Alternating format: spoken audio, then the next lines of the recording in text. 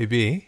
Mm-hmm. Can I ask you a question? Always. What's the one thing when we travel that we always make sure we find? Oh, coffee. You know, bad coffee makes my brain angry. And we've been a lot of places, We've had a lot of coffee. but when we're home, there's only one place that we get coffee from. Yeah. Hacienda Real in Costa Rica. We found this place when we were in Costa Rica a couple of years ago, and it's a micro roastery using only Costa Rican beans. Their blend is a mix of Arabica and pea berry. And if you don't know about pea berry, you need to find out about it because it is amazing. Takes all the bitterness out. All the bitterness out. And we place orders and it's shipped directly to our door.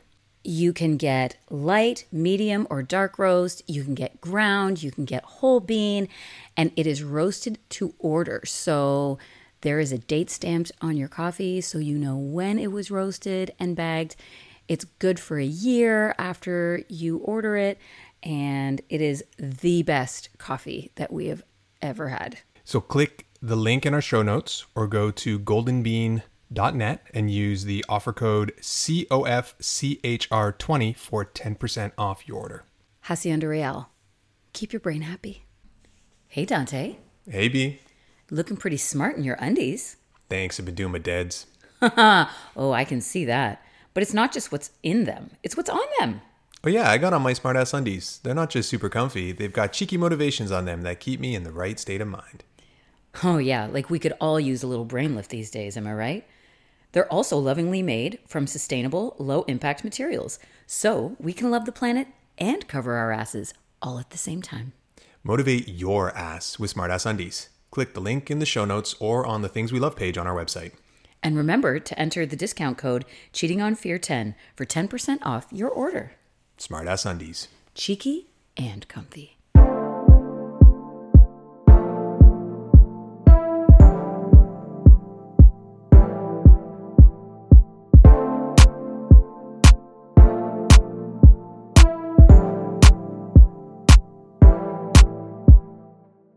Hey everyone, this is Dante.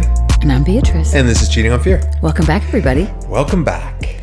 So... What do we got this week? I asked a couple of weeks ago of our fine listeners and followers if we should do this episode. Do what? Well, I saw this series come up on Netflix, and I actually saw a preview of it first, and I was like rolling my eyes at the preview, and I was like, oh, I'm so not going to watch that. It's just, ugh. And then I was like... And then when the series dropped, I saw the preview again and the trailer, and I was like, "Shit, this is going to be one of those things that we got to do. Because it's in our wheelhouse." Yeah, and so I did a little poll, and overwhelmed. I think it was 100%. 100%. 100%. Please was like, yes. Talk about this. So because we pretty much do whatever our listeners want. We don't do whatever they want. Yes, we do. But we want to make sure that what we're producing are things that people want to listen to. And I really like these pop culture. Oh God! If this is pop culture, I'm done. It's popular culture. I want to get off this planet. Well, okay, yes, but also. Anyway, so the series is Sex Life. Yeah, but it's edgy because it's got a slash in between sex and life. Yeah, because, you know... Like life is the common denominator. Because that infers that it's either or. Yeah. Or life is the common denominator and sex is the numerator. That's the math behind it. Is that what that means? Yeah, the top is numerator, bottom is denominator. But it's not a ratio, or it's not a fraction. It's just that's what it's telling you. But it usually says, like, when you see that in a sentence, when you see a slash, it's and or. I know. It's this or that. Yeah. Or this can only be a portion of that. Your whole life can't be about sex. Okay, I don't math, so I don't... No, I know. Okay. So... Right. So anyway, so we sat down and we watched this. And we tried to do it in one sitting, but it's hard to do. I had to go into a secluded place and scream for a little while. So it stars Sarah Shahi as the protagonist of this, who I remember as being a Latina character in The L Word. Yeah, one of my super super close lesbian friends was like super pissed because she was like, she's a hot lesbian, and I'm not. I don't want to watch the show because I don't want. You want to wreck that image? No. Yeah. She's like, no. Yeah. So. But I've never seen The L Word, so. It stars Sarah Shahi and her nipples. Because they are everywhere. They are in like this. the supporting actress. I mean, they're even more than a lot than Rachel from Friends nipples, who were in every scene. Right. But these are like. I mean, at least this is honest, where they like take true. her clothes off, and there's a lot of nudity. A lot of nudity in this, but we'll get to that. That's part of this whole thing. Yeah. We watched the first couple episodes, and the only way I can describe this to people, and spoiler alert for everybody here, we're gonna be pulling this apart. If you haven't watched it and you plan on it, watch it. Yeah, because we're gonna pull this apart. But if you haven't planned, if you're not gonna watch it, then just keep going. It is a 40-car flaming pileup on a highway that you cannot help but rubberneck for kilometers. I know. It's awful, and I couldn't look away. Yeah, that's pretty much that. Anybody that I've spoken to that has seen this series basically said the same thing. It's so bad. It's so horrifically bad. I think we think it's bad for other reasons than most people think it's bad. But like the garbage dialogue and the unrealistic situations. Yeah, like the guys who wrote the Star Wars dialogue, their sisters wrote this dialogue. Yeah. You know, and that's not being sexist. We know. I got a bad feeling about this. Yeah, it's just I have, of course, on brand several pages of notes. Yes, front and back. Front and back. And I wrote a couple of opening comments like, this is an unreasonable facsimile of women and men in marriages and relationships. Mm-hmm. It's got some fucking cringy mother shit in there. Oh, it's the, if you are a 20-something party girl and this is your worst nightmare about becoming a mother. Mm-hmm. Oh, yeah. If you haven't gotten married and had kids, you won't do this. This is all the fears that you have. You won't do it. Yeah. This is your worst nightmare realized. And there's literally nothing you can do about it. We get bludgeoned to death by metaphors in this program. Like, it's absolutely ridiculous. Like, within the first few minutes, it's like you're beaten about the head by how miserable she is from the get-go. And then like the first thing her kid does was like, Mommy, let me show you the butterfly I trapped in a jar. And she's like, oh no, it's gonna die in there. You have to set it free. And then this butterfly flies away, and then Cooper, her husband, comes home, and he's like, where's my baby? And she gets this little smile on her face, like, oh, he's talking about me. And he like runs over to the actual baby that's in the bassinet, and she's just like, it runs right past her. Yeah. This program is the manosphere's wet dream. Oh my God, absolutely. It is the 8-episode version of you can't make a whore a housewife. Oh yeah, no, this justifies everything they've been saying. Yeah, this came up again the other day when we were talking about this trope from the manosphere that body count is so important because the more men a woman has sex with, the less able she is to monogamously bond with a man. Yes. And this is like the made-for-TV version of that. Yeah, absolutely. So it's a manosphere's wet dream, and at the same time, it's a cautionary tale for monogamous people that are thinking about maybe not being monogamous. Absolutely. But also, marriage is a trap.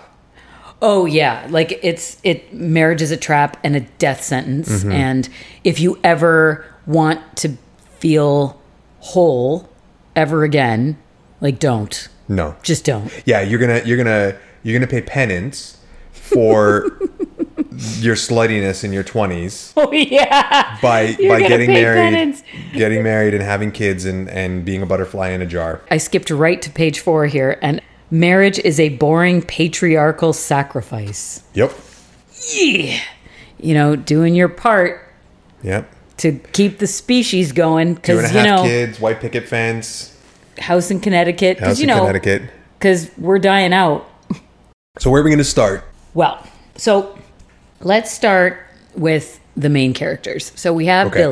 Billy, Billy, who Wilhelmina is her first name. yes, you find that out. You hear that one time, Yes, but she always goes by Billy or B. right? Yeah.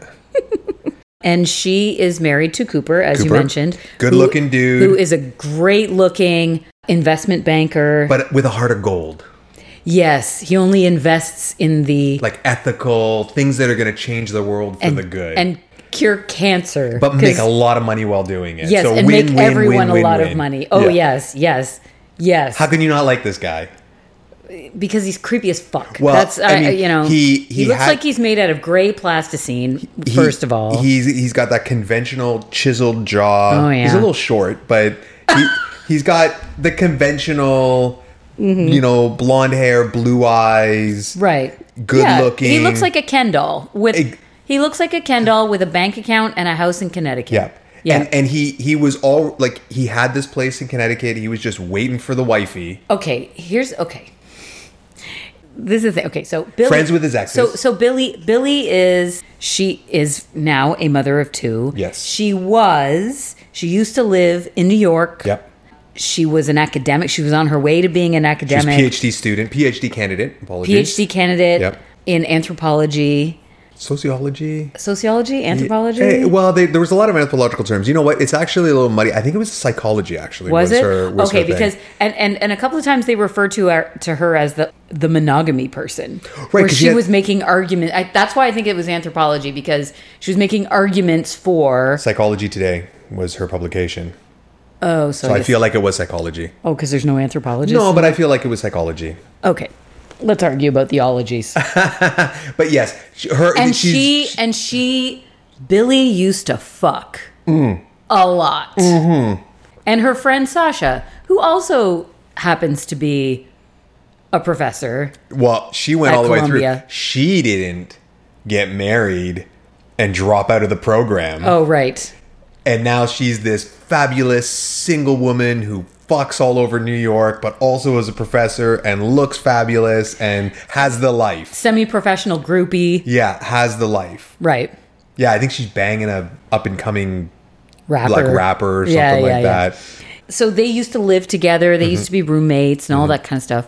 And right before Billy meets Cooper, her now husband, she had this tumultuous relationship with Brad. The record executive, Okay. Australian. So this is the thing. This is what I find so funny about this series, is that it's the basic bitch of what sexy men are, what husbands are, what wives are, what children are, what friends are, what's dangerous, what's sexy, what's hot. You know what I mean? Like it, and it's This is all of that wearing Ugg boots and juicy track pants. where right? it's like, do you even know any of this stuff, or do you just, anyway, it's not the first time that I question like the creators or writers or producers or whoever of this show. Yeah. Of actually having any experience with any of this stuff at all. Yeah. So Brad is about 6'4", He's a big dude. Australian, has, I think, fucked up hair, but Yeah, it's supposed he's to got be this like wavy, flowing, curly mop. yeah. Yeah. And Better looking than Cooper or not?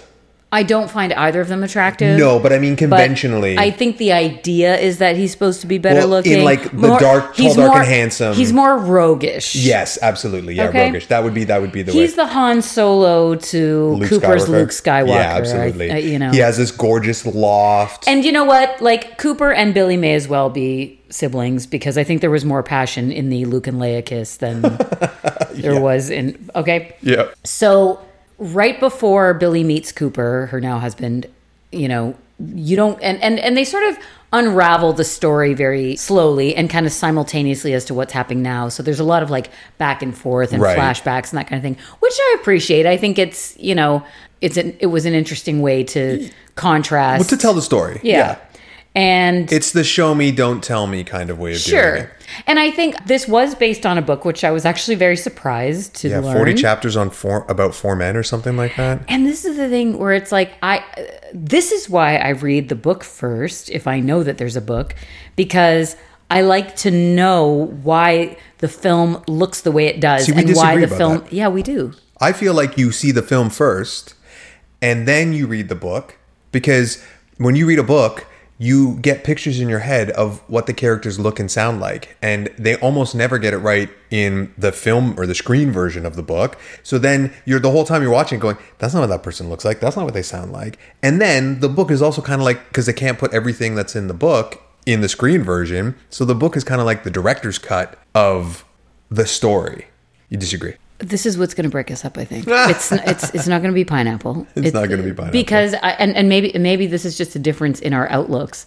Where if I'm going to invest in a book, I don't want it ruined for me going into a book already knowing how it ends. But you're going to get extra stuff. It doesn't matter. No. It doesn't matter. And I'm always interested in how someone interprets the book that I've read and how they see the characters and if it's so different from how I've seen it. But I do end up being pissed usually at the movie because the movie is usually shitty compared to the book.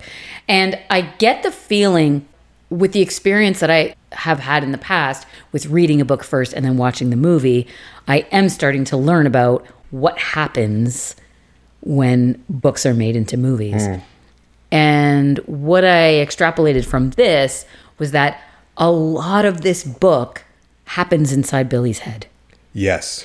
And so that's why they have to do it the way they're doing it, where they go back and forth and back and forth and back and forth. Well, they have a like a plot device in this, in that she's trapped in her life and she goes back and starts reliving her memories and writing a journal. Right. So yeah. So she. And I think that's the reason they do the flashback. So we're just not all reading words on a page all the time. Yeah, that would be super boring. Yeah. But yeah, you're right. This is the way it sort of opens, where she has like a 4-year-old son, because I guess he starting school. Yeah. How I don't know at what age they are as annoying as that kid actor was in this. He was really annoying. God, he was horrible. Yeah. I mean, he's just a little kid. He's a little kid. I know. You can't critique his acting chops at 4. Where's Haley Joel Osment from The Sixth Sense? Like, they couldn't get a kid like that? An adult, I guess. Well, creepy looking adult, but that kind of child actor is what they needed in this. Yeah, no, I get it. Well, I know, but budget. You know what? I'm pretty sure he's related to somebody in the crew or something like that. And then there's a new baby where the baby the baby's still nursing, so under a year. Oh, yeah, we're reminded that the baby's still nursing a lot. Yeah, which, you know what? This is the thing.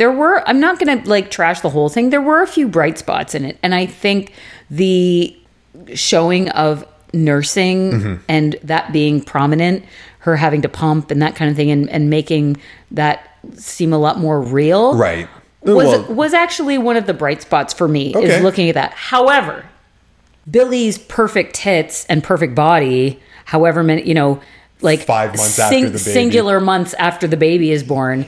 I feel like if they had given her, if she had been a bit softer, if she'd had a bit of a belly still, I think that would have been a lot easier. Because I think her looking the way she does and the creator's idea of her looking like shit or looking like a train wreck was like, I would kill to fucking look like that 5 months after I have a baby. There was one scene fairly late in the series where that was prominent. There was a scene where you could see the stretch marks around like the belly button and stuff that sometimes happens. Really? I don't remember that part. But it was like really softly lit and that. But I was kind of like, for a show that showed her in such a perfect light physically, to see that was kind of like, oh, wait a minute. See, I would have if they had made that more prominent, that would have been better for me. It was very subtle and it was only for a few seconds. Yeah, so she has 2 kids now. She's got this life. She's got everything. From the outside, it looks like everything's perfect, and she's miserable. And so she starts thinking about Brad, who essentially is the one who got away. She starts kind of reliving her past and then gets to Brad and then can't get off of Brad. Oh, right. And she starts journaling. Yes. On her computer. Yeah. Which she leaves in plain view in her kitchen, which bro, what are you doing? I mean, she gets smart at one point and renames it like Thanksgiving recipes or something like that. But yeah, and again, hearkening back to the Manosphere shit, Yeah. they also talk about alpha widows. Right. Who basically, they were with this like amazing, high quality man, blah, blah, blah, blah, alpha dude who breaks her heart. Yeah. And she's then wrecked for all men. And she's wrecked, and then she settles for the nice guy who has enough money to keep her happy and blah, blah, blah. But Alpha need, beta seed. Yeah. So again, like, it's like, oh my God, did Rollo Tomasi write this script? Like, it was just... Has Entrepreneurs talked about this at all? Has it showed up in any of his stuff? He was the one who posted the preview in the first place. Oh, okay. Yeah. Yeah. Yeah. So that's where I saw it first. Okay. So I was like, oh, what's this motherfucker posting now? I'm sure he had great things to say about it. Oh, it was basically like, see, like this is how women are. This is vindication for everything I've been talking about. Pretty much. Yeah. Yeah, and it's like it's a shitty series on Netflix. Why don't you calm down? And the thing was, like, she's reliving all of this stuff. One of the reasons she's doing that is because she's hiding her true self from the man she's married to. Well, she never told him. Yeah, he has no clue about her past. No clue. Because she was ashamed of it and was worried that if he knew about her past, that this would be a problem and he wouldn't. He was the good on paper guy. Right. And she didn't want to do anything to jeopardize what could be the love of her life. And I think, and that was another bright spot in this, because it's like, this is what girls are told they need to do. Yeah. They have to hide who they are from men that they want to be with forever for fear of being judged for their sexuality, for their adventurousness, and skinny virgin hookers with big tits who like sex, but not a lot, but a lot. But a little. But a little. Yeah. She's never had sex, but she wants sex. Yeah. Oh, she wants it. What skinny hooker virgin? Yeah, skinny hooker virgin with big boobs. With big boobs. Who likes sex, but not a lot. But a little. Lot. Yeah. But a little, but a lot. I'll put that back in. We've had that video posted before, but yeah, I'll throw that back in. I think it still applies here. Yeah. And but that's who she needs to be. We'll put that into the column of the women can't win. Yeah. Ever. And this is what drives her to start writing this journal, is about, because who you are, you can't hide from who you are very Forever. long. Well, the act of hiding your true self can be done for a period of time. Mm-hmm. Some people can do it for a long, long time. Mm-hmm. But eventually, you're going to compromise something of yourself to continue that lie. Yes. And that piece gets bigger and bigger and bigger and bigger. And you've done that. Yep. I've done that. Yep. And so I think that's something that resonated with both of us as we watched it. And where you it was can like, see it. Don't do that. You can see it in Billy. As she goes further down this rabbit hole, you can see the fact that she gets to the point where she is spectacularly fucking up her life. Yes. But she can't stop. Right.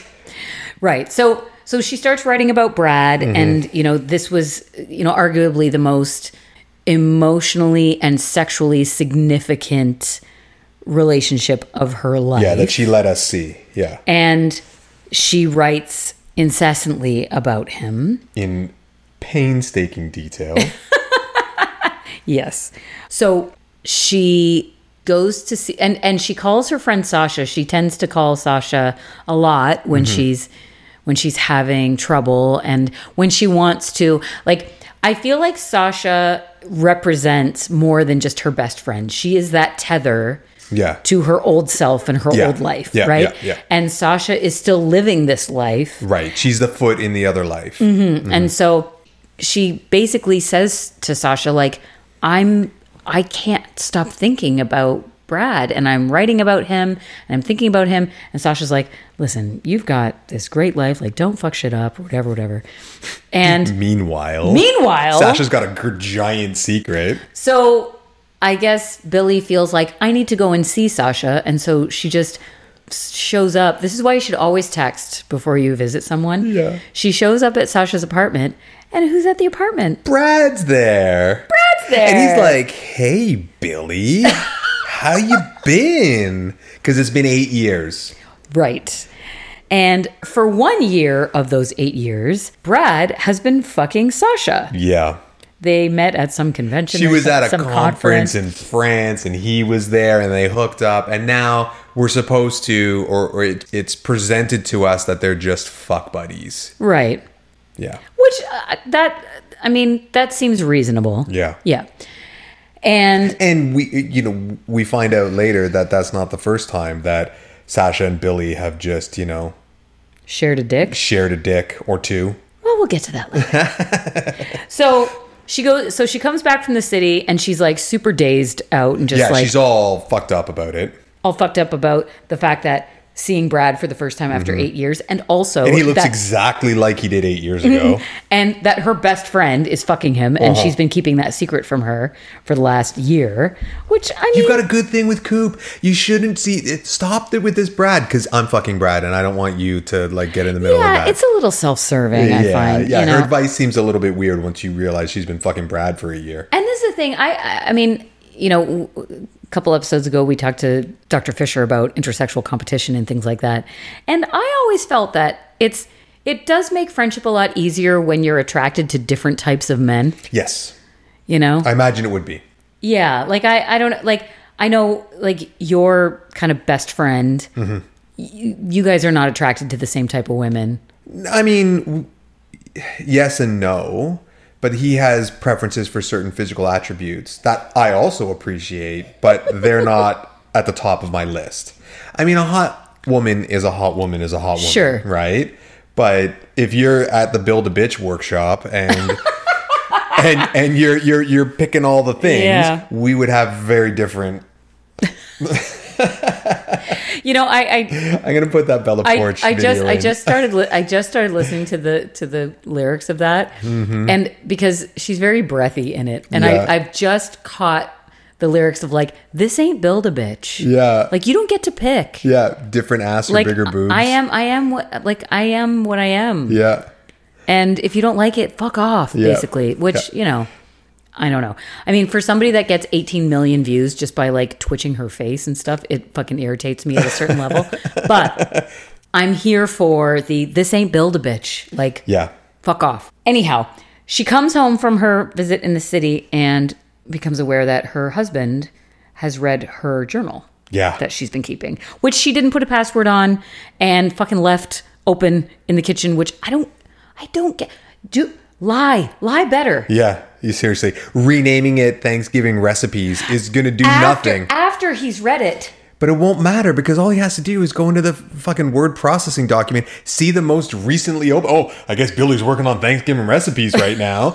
And there it is, right? Yeah. We've all done that. When in the days when porn wasn't readily available online, we all had a folder named something completely innocuous where we would put that shit. Yeah, and that's like what she was trying to do. 2010. Yeah, exactly. Yeah. But so bad. So bad. And I need to backtrack a little bit because I think there something needs to be said about Billy and Cooper's sex life at this point. Oh, right. No slash. Yeah. There's a TV in the bedroom, which is the worst idea. Get the TV out of your bedroom, people. Get it out. And I know you're thinking, we'll watch porn on it. You won't. Cool. Put a little tablet on the nightstand when you want to have porn going. Because a TV in a bedroom. Yeah. Bad idea. Yeah. Terrible idea. Unless you are bedridden and that's the only time a TV in the bedroom is suitable. For a married couple, if you bedrooms are for fucking. Yes, if you want to have a sex life. If you want to have a sex life, keep the TV out of the bedroom. So there's this scene where she's like, and this is the other thing, I find her incredibly sexual for someone who is like a stay-at-home mother of two and is like, and I get it, but also she's not a well-fucked woman and she is sexually frustrated and she is charged up all the time because she's thinking about her ex. Yeah. And there's this horrible scene where she climbs on Cooper, in their bed, and he is...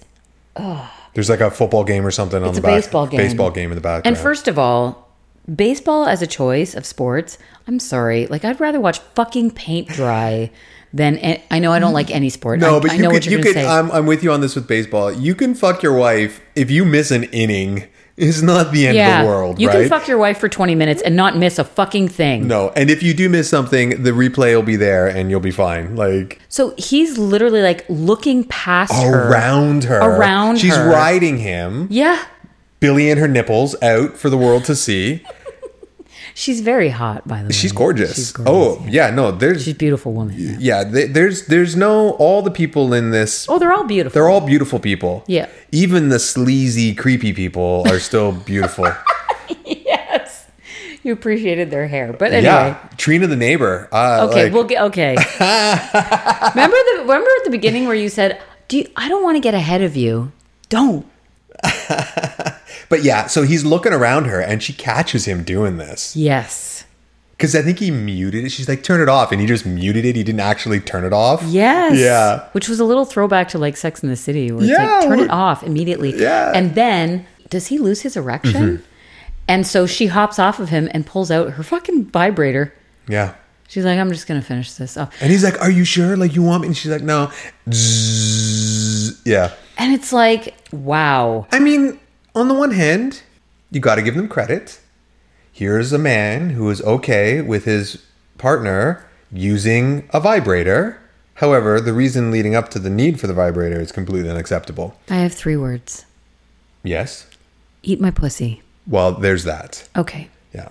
I mean, listen. And also... But that's the running theme for this show, is a also- little bit of truth with a whole bunch of fucking garbage. No, but also yes. Like, Yeah. like here's the thing. I agree with you. But he seemed so defeated when she pulled that thing out, where it's like, oh, okay, well, I guess whatever. She, this thing. Bro, can you won. You get to go back to the baseball game. But also, like, I mean, as far as masturbatory assists go, like, I think that can be a very sexy thing for a couple, where it's Oh, yeah. like, instead of having a funeral for the dick today, if you want to get your vibrator out and I can, kiss your neck or Yeah, touch you or do all that kind of stuff. whatever, Be right? involved. Play with those nipples, like Yeah. whatever, like, right? Be involved. You know what? You can sit behind her and she can use her vibrator and you can still watch your fucking game. You fucking roll those nipples like radio knobs. But this is what I'm saying. Don't do that. I mean, unless you're into it, Not and then to do be. it. That's not my thing. But anyway, but this is the thing. It's like, It's cringy. so close. It's cringy. It's cringy because, and I understand they're trying to establish the Yes. disconnection. Yes, absolutely. I get it. Oh, I get they did it. a good job with that. They are disconnected. They really did. So that's kind of the setup for like her thinking about her past and her ex and especially Brad and all that kind of stuff. So she comes back from seeing Sasha with Brad in the apartment and her husband has read her journal. Mm-hmm. And he is angry. He is super angry. And He grabs her hard enough that if someone grabbed me like that, they would find themselves with a broken shoulder. yeah. Or choked unconscious. Yeah, it looks like we're going to see a domestic. Yeah. And he says something to the akin of, who the fuck are you? Yeah. Anyway. Doesn't he grab her by the throat or the face or something like that? Yeah. Like, Yeah. and then he throws her over the Kitchen island. kitchen island and fucks her like Aggressively. no, and not in a loving dominant way. I don't know if that's in a sort of- punishing. He's he punishing punished her with his dick. Yeah, but look at that. He got hard. And he finished.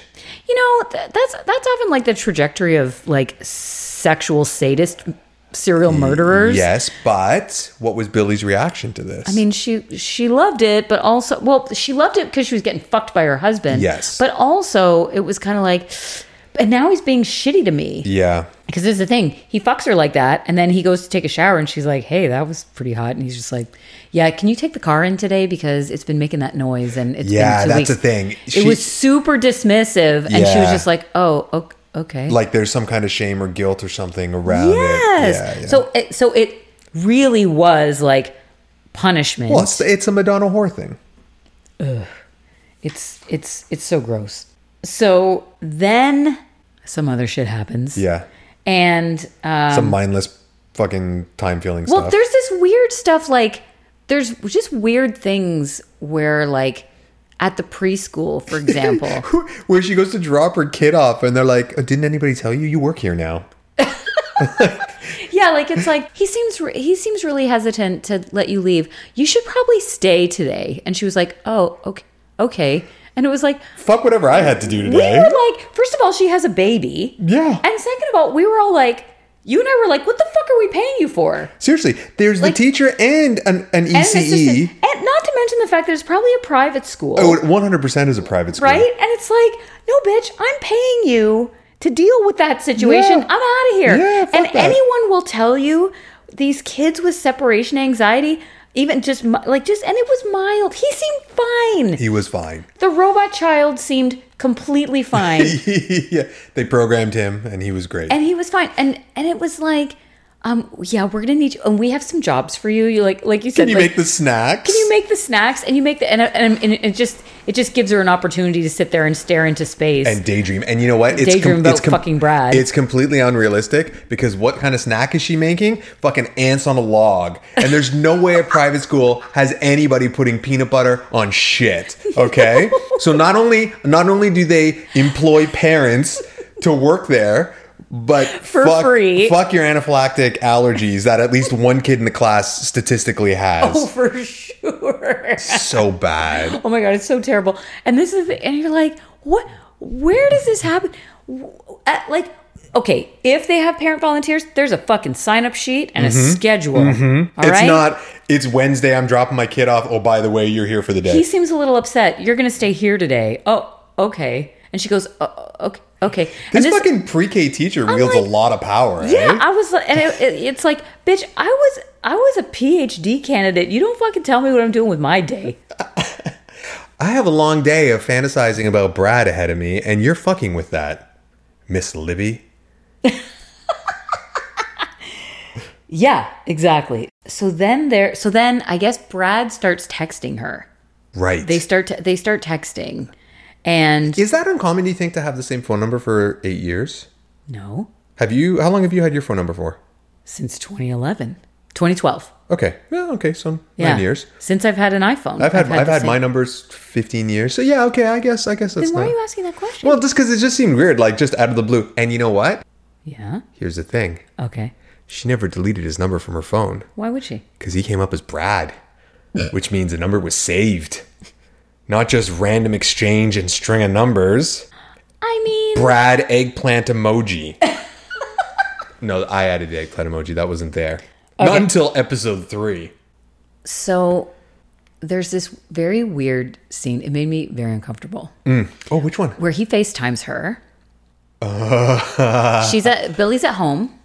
He's at Sasha's apartment. No, hold on a second. Is this before or after the pool thing with Cooper? I feel like it's after the pool.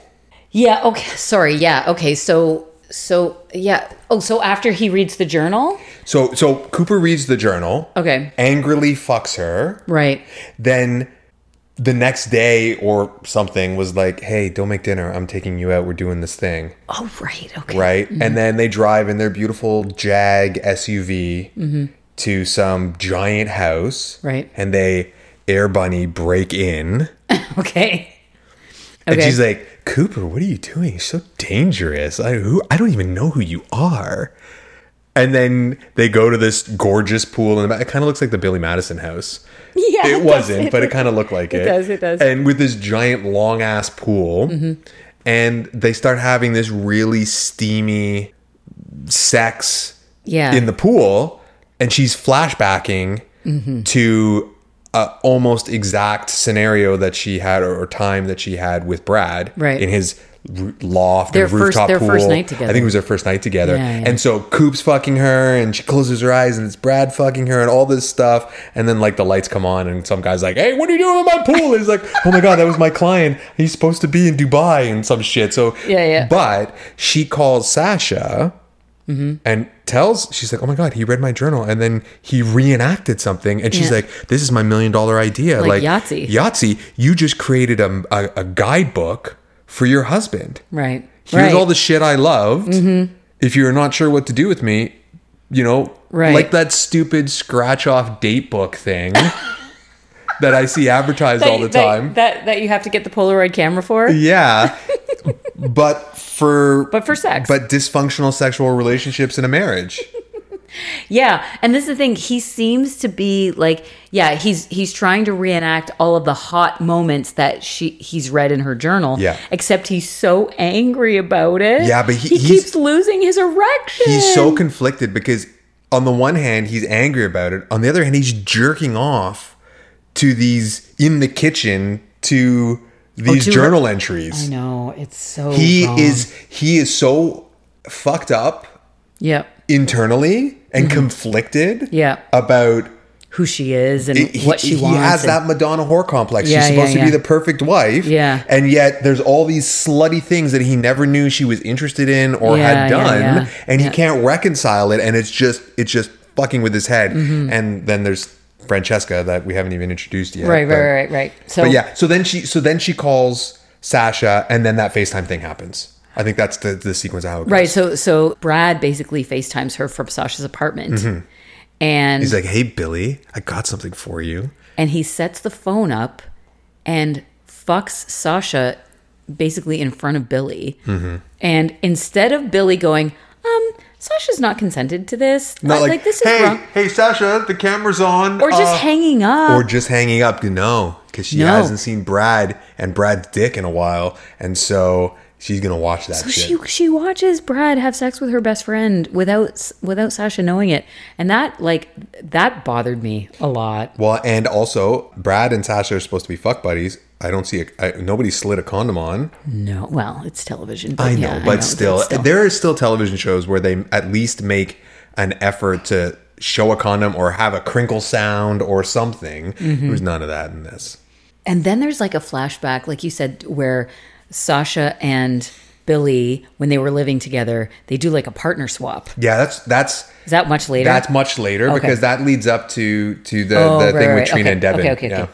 So basically, Cooper acts like a psychopath, basically. In this, like he gets really controlling. Like the whole like nice guy thing. Like he's not a nice guy. Mm-mm. But he is at work. At work, he is. At work, he's a fucking rock star. Okay, so tell me about Francesca. If you want to talk about work. I think it's the first episode after the erectile disappointment. He goes to have a shower in their beautiful master bathroom, and he gets out of the shower. And he's talking about, like, he takes a call from, he's like, oh, that's Francesca. And you're like, what the fuck is this? And he just keeps gushing about Francesca, his boss at work. And I think she sees me. I think she sees what I'm capable of and all of this kind of stuff. And they flash back to how Cooper and Billy met. Mm-hmm. He was doing some recruiting thing for his boutique investment house, which is weird because Francesca says later on, the only reason that she left one of the big New York Wall Street firms was because of Cooper, but now she's his boss. Like, why isn't he running the show? Why is he just like some middle management guy that inspires everyone? But whatever. So there's this whole thing, and you're kind of like, he's talking about his boss the way, and I'm sure this was intentional, the way you talk about somebody that lights you up somehow. Mm-hmm. And Billy's looking at it going, why isn't he talking about me like that? Mm-hmm, mm-hmm. Right. And then you're like, who is this Francesca chick? And then you get there, and she's gorgeous. Absolutely gorgeous. Stunning. She is smart and powerful, and they erased all of that like 2 episodes later. Well, this is the thing. She is a beautiful dresser, elegant woman, beautiful, but like super confident and calm and just knows exactly what she wants. She has like an air of dominance over the clients and over her employees. And like, she seems very well respected, even though she's fairly new at the company. Has her shit together. Yeah. For sure. And it's very clear that she kind of has a thing for Cooper. Right. Yeah.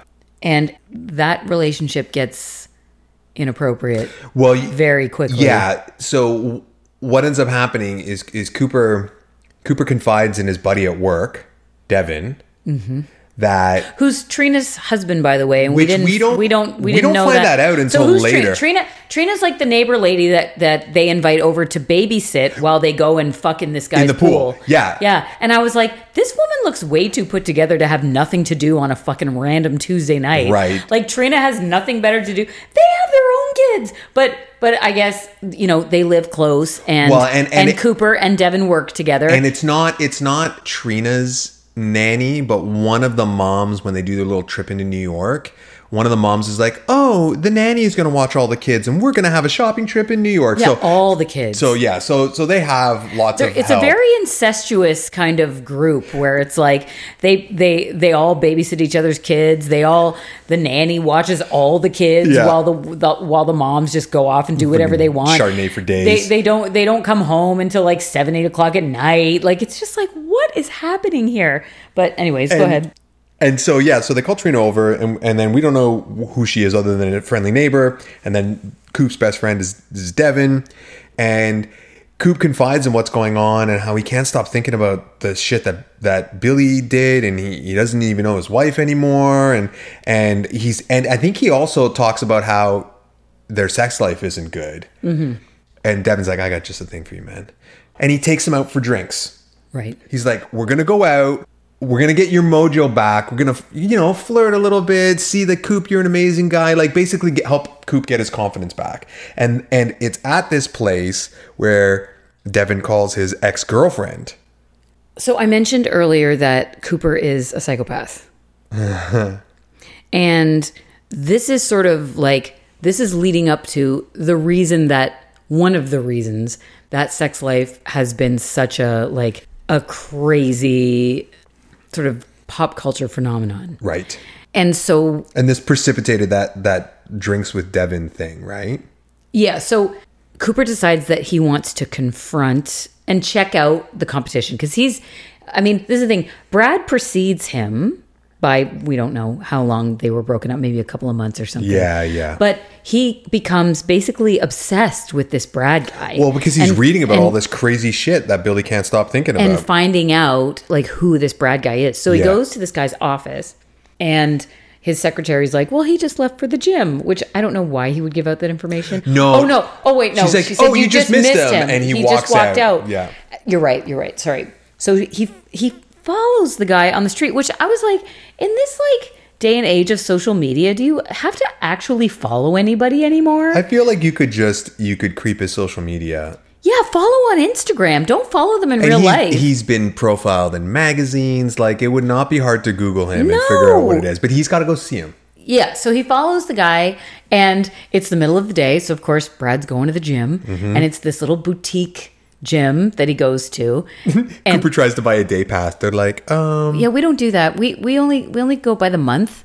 Or you can have a free session, but we have to have you sit down with one of our trainers. Oh, that's right. And he's like, well, what's a month? They're like $600. And he's like, done. All right, whatever. Okay, whatever. And he buys some clothes. Yeah, because he doesn't have anything. And so Brad is like hitting the heavy bag. Yeah. And Cooper's doing like bicep curls or some shit. Yeah. Because of course he preacher is. curls or something. Preacher curls or something. And then it's time for everyone to shower. Yes. And I'll say this. I've been fortunate enough that I have trained in really nice gyms. Okay, I was going to say, where is this going? And not ever have I gone into the showers and it's a fucking locker room shower where there's like 8 nozzles on the wall and all open. It's always individual It's stalls. always separate showers. Always. All right, so it's not like high school. No, okay. But the scene doesn't work. No, it doesn't work. Unless it's a giant open room with shower heads. Right. So it's a really, really nice gym for $600 a month, but you don't get your own shower. Yeah. Okay. And everybody's barefoot, which is fucking weird. Ew, gross. And it ruins the aesthetic. I get it. And so they start playing this like porn style music. And you're like, what is going on? What's going on here? Like, is he going to suck Brad's dick? That's what I said. I'm like, are they going to make out? Yeah, but but you think Cooper's gay, like from the get go, where he's like hugging Devin at some like meeting or something. You're like, we were both like, are they going to kiss? Like it seemed like It did. It seemed like they were very It did. affectionate with one another. And But it would anyway, be cool if they did, but it Sure. just, yeah. And you're But- wondering what's going on. And you had seen something. I think what convinced you to actually give this a go, especially after you watched the first episode and we were both kind of underwhelmed, was that there's this apparent moment in episode 3. Was it like 19 minutes and 50 seconds or correct. something? Yep. Where, and people were blind reacting Yeah. to what happens. So tell me Yeah. what happens. Well, And spoiler, guys, if you've gotten this far, Yeah. this is a big spoiler. so Cooper is I don't, and this is the thing, like, I don't know what you think you're going to learn. And unless he was like, this was his point the whole time. So they're both in the shower, maybe a few like nozzles away from each other. Yeah, And like kitty corner in at the- a certain point, Brad turns around and there's full frontal male nudity, which you never is rare see. anyways. And I don't know if Netflix has ever had that kind of stuff. No. And surprise, surprise, Brad's packing a baby arm. Dude, he's got like it's not even a semi, but it's like 3/4 of the way down his leg to his knee.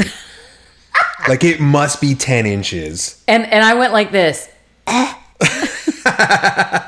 And immediately we paused it, went back to see it again, paused it again, then went online and went, is this Brad's real? dick real? And it is. And it turns out, and then my next question was, did they have to find an Australian actor that had a big dick? Or was this always part, like, did they write this part for him?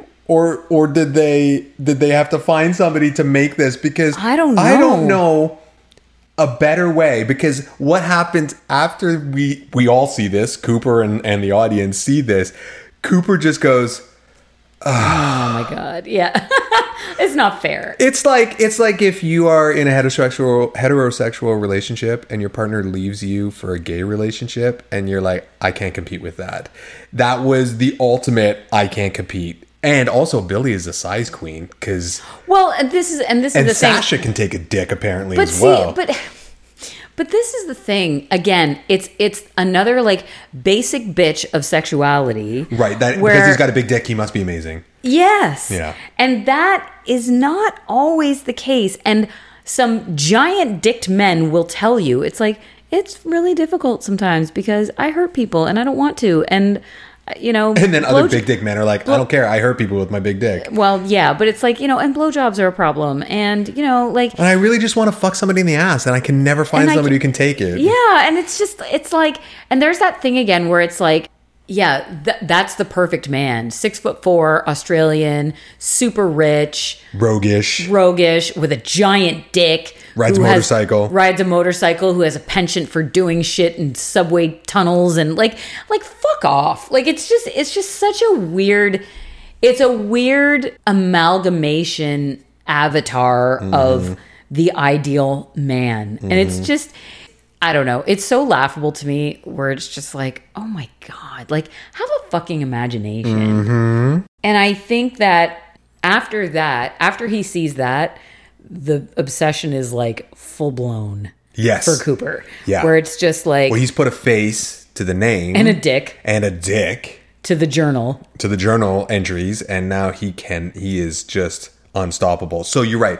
Then he goes and talks to Devin about this. Then he goes and talks to And Devin. Devin's like, that's a terrible idea, man. I think actually he said he was going to go find out and then went away. And Devin's like, that's a bad idea. He comes back all shaken up. And Devin's like, we need to go out. Well, and this was another thing. This was something that you picked out where, you know, he's like, so, you know, Billy wrote this journal and she's talking about this and da-da-da. And Devin's first response is, oh man, like, can I read it? Yeah. He's like, oh, Billy likes some nasty shit. And it's just like, I'm like, men don't talk like this. Like you would No, never. Yeah, no, that would happen. No, Yeah, that I would don't happen. think. No, I don't think that if one of your friends was like, "This is what I found," whatever, you'd be like, "Oh man, can I read it?" Maybe not to his face, but I think a lot of guys like Dante. No, okay. Let's say you find out that somebody you know has an amateur porn video up on one of the Pornhub sites. Okay. And you telling me that Okay. How about this? You telling me you don't go and check that out? It depends on who it is. Okay. Let's just say you found out your best friend's wife has an OnlyFans. Do you go check it out? Probably. Research for the show, obviously. You're contributing to their like. Yeah, no. So I know you felt like that was really unbelievable, but I think that Really? yeah, I think look, how many times have you seen in movies where You guys really are disgusting. no, but let's say it's like an army movie and a bunch of guys are in the barracks and like one of the guys gets a care package and it's a picture of his girl looking all sexy and all the guys try and take it away and go, oh, look at that. And they all like pretend to jack off to it and stuff like that. That's total bro locker room stuff, 100%. And Cooper is rightly outraged. Like, no, bro. I am mortified. No, but guys are fucking stupid. We are. But that's playing to that stereotype of the bros, right? Right. Okay. Yes. Exactly. Yeah. That that's is true. why. That is Yeah. true. So the real sort of Madonna whore complex that Cooper has really comes out, right? Where he's just, I mean, she was right not to tell him about her past because he's very like, what the fuck? And he actually says to Deb, like, I'm not that sexual a guy. Like I'm just not. I can't give her what she needs. She clearly needs more than I can do. And you know what? I think I don't think you're entirely right on that. I think that had she rolled this out slowly and in pieces to Coop, he would be able to handle it. You think? But she opened up fucking Pandora's box all at once and went, here is everything I've ever done, all the wild shit. Oh, and by the way, here's the guy I did it with that you're going to go see exactly what I saw. And his scumbag brain is imagining the worst case of everything. Because if this is what she's written in her journal, what else has she done with this guy? Right. But anyway, to circle back around to what you were talking about, then Devin takes him out for drinks and was basically like, you know, right. That's where it gets inappropriate. Let's test your market value with some fillies. Yeah. I was like, the only thing that was missing from this red pillness was like, we need to reevaluate your sexual marketplace value. Like, that's basically where the languaging comes from. It's like, let's test your market value with some fillies, and it was like with some fillies. What the fuck? Like fillet of fish? Like little horses. Yeah. But it's like. And he kept using the term BDE. You know, let's BDE. Let's find your BDE and da da da. And it's just like, bro. If you have to say BDE, you don't have BDE. Yeah, if you have to look for it, it ain't there. It ain't there. Mm-mm. And it has nothing to do with like, oh my god. So they go out there and.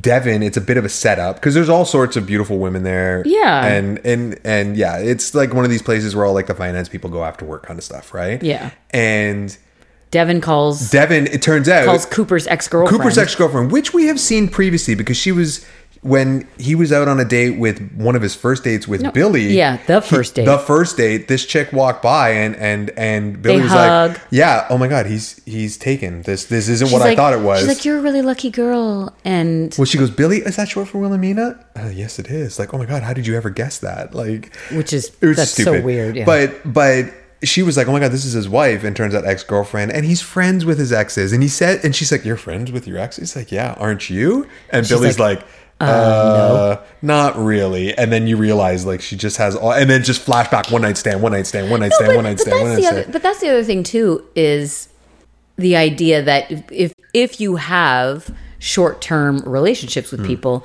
that you can't be friends with those people and you can't treat those people like human beings. Yeah. And again, that there's so much shame and guilt wrapped around that you can't bear to look at these people again. And it just. And Coop's ex-girlfriend shows up to the bar. They have a great conversation. They're totally vibing. Everything's there. And then he makes some comment about her husband. And she's like, oh, like we've been broken up for however long. And she shoots her shot. And Coop's like, no, man, I'm married. And she's like, oh, I thought when Devin called that this was... And then he comes up to Devin and he's like, what the fuck, man? Like, what was this? He's like, oh no, it's no big deal, man. And you're like, see, you still got it. Yeah. And then of course that makes so much more sense a few episodes later. Yeah. But at the who club, else is at the bar? But that's the thing. At the bar is Francesca. Right. And she talks about this they have a couple of drinks and it starts to get all of a sudden they have inappropriate. tequila. They have tequila. No, that never ends well.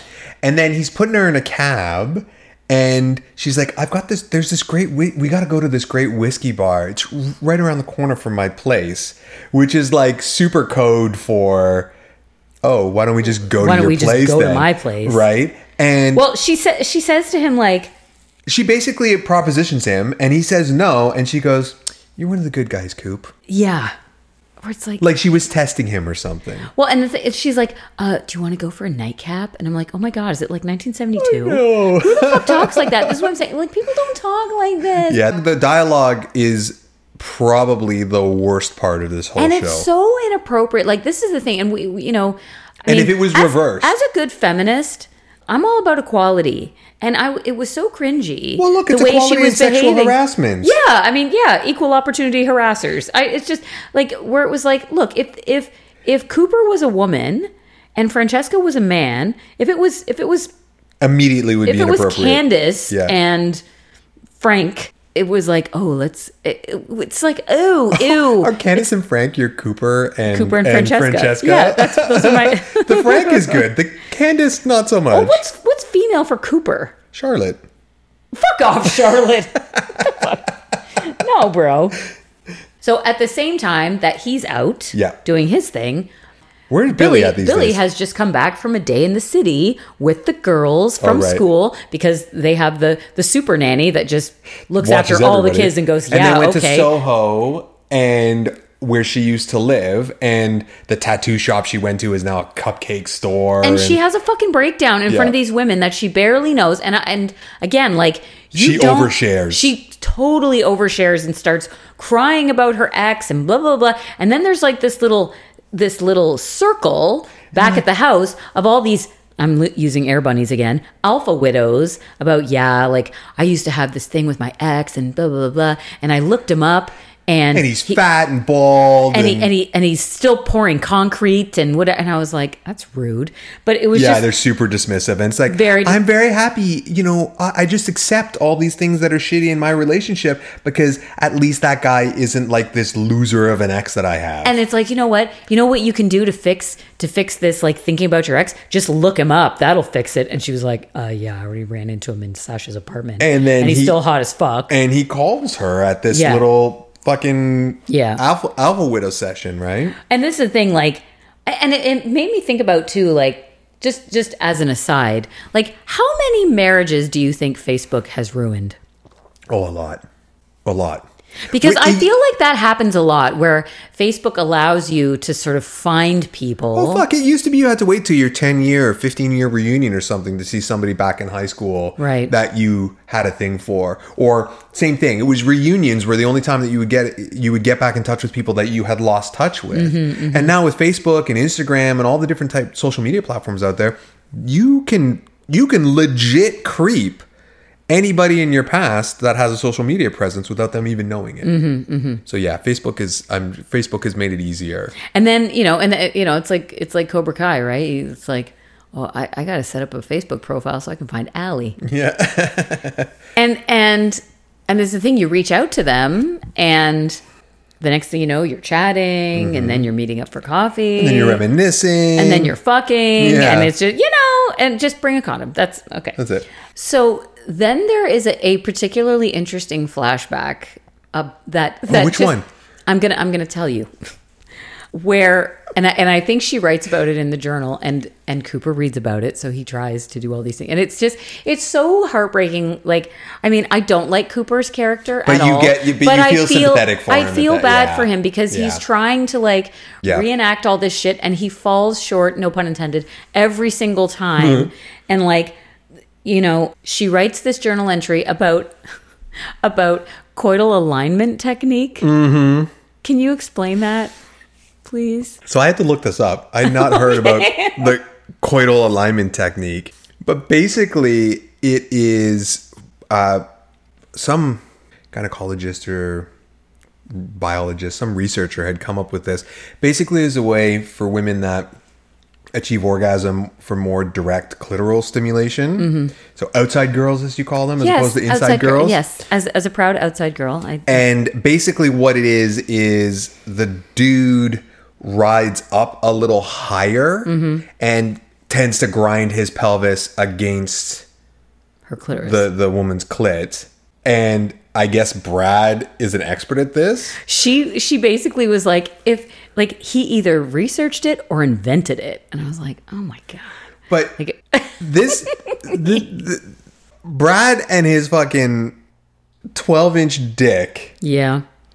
It went from 10 inches Well, to soft. 12 inches. I mean, it had to grow a little bit. He's But- a shower. But if he actually tried the coital alignment technique, Yeah. he's gonna be like 4 In her inches into her throat. cervix. Oh, yeah, no. Like, so it It's seems like a little unbelievable that He'd be on able top to of his do that. giant dick, he's also capable. she of, would need a 16-inch vagina for him to be able to do that. Yeah. Without impaling her in some way. But Cooper reads about this. Cooper reads about it Yeah, and tries. and he tries. And there's this super awkward scene where she's just kind of lying underneath him with her eyes open, going, "What do you?" It looks like he looks like a fish flopping on the ground while he's trying it. And she's like, "What do you do? What are you doing? What are you doing?" I'm trying to do this thing, man. I read like, and he's like, And she's like, "Okay, slow down." And he loses his erection. yeah. again As soon because as she starts coaching him, he gone, and then he gets super fucking aggro about it, and And I wrote here, Cooper's a hot guy who can't fuck. And then I wrote, it's a thing. it is. Oh, would you? Well, there's a whole like YouPorn channel designed to try and dispel that myth. It's the Hot Guys Fuck channel, and it's a whole bunch of young, good-looking dudes. I've seen it. That just jackhammer away. Oh, it's awful. And it doesn't look like they can fuck at all. No, and this is the myth of the like really super hot guy and the myth of the giant dicked guy that they are automatically going just to be know what great to in do. bed, Yeah. and that they know what to do, and that's not true always. I mean, I'm not saying there aren't some hot absolutely. guys that know how to fuck. Yeah. I mean, or like guys with big dicks that know how to fuck, but there are a lot of men who don't know how to fuck. And aren't interested in learning because they're hot, and so they don't have any trouble getting women into bed. Yeah. But very rarely do they get repeat customers because it's just like, oh, Yeah, but they don't.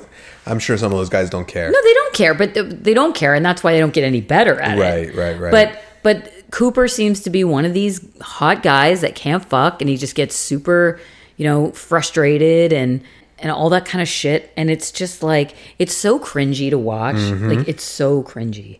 So then they don't actually talk to each other about anything Their that's going on. communication is horrible. It's terrible. Their communication is basically her journal. She Right. writes shit in it, he reads it, and then tries to interpret it. And then she gives him no feedback, because if she gives him any feedback, he loses his erection. Right, he gets really upset. And it seems like it's going nowhere. While at the same time, she is obsessing over Brad. Right. Inappropriately sharing with people that shouldn't have this information, that can use it against her. And she's dancing closer and closer and closer to the fire as the episodes wear on. Yes. Like, she's getting closer and closer to doing that. So they finally start talking around episode 5, and they start talking about their desires and some different fantasies and things like that. And I just wanted to make a quick note about fantasies versus desires. Is it Justin Lee Miller that talks about it? Yes, who I would love to get, just in case, if you're listening. You should Dr. tag Lee him Miller. in when this episode goes up. I should tag him in it. He's got some great stuff. And he wrote a book called Tell Me What You Want.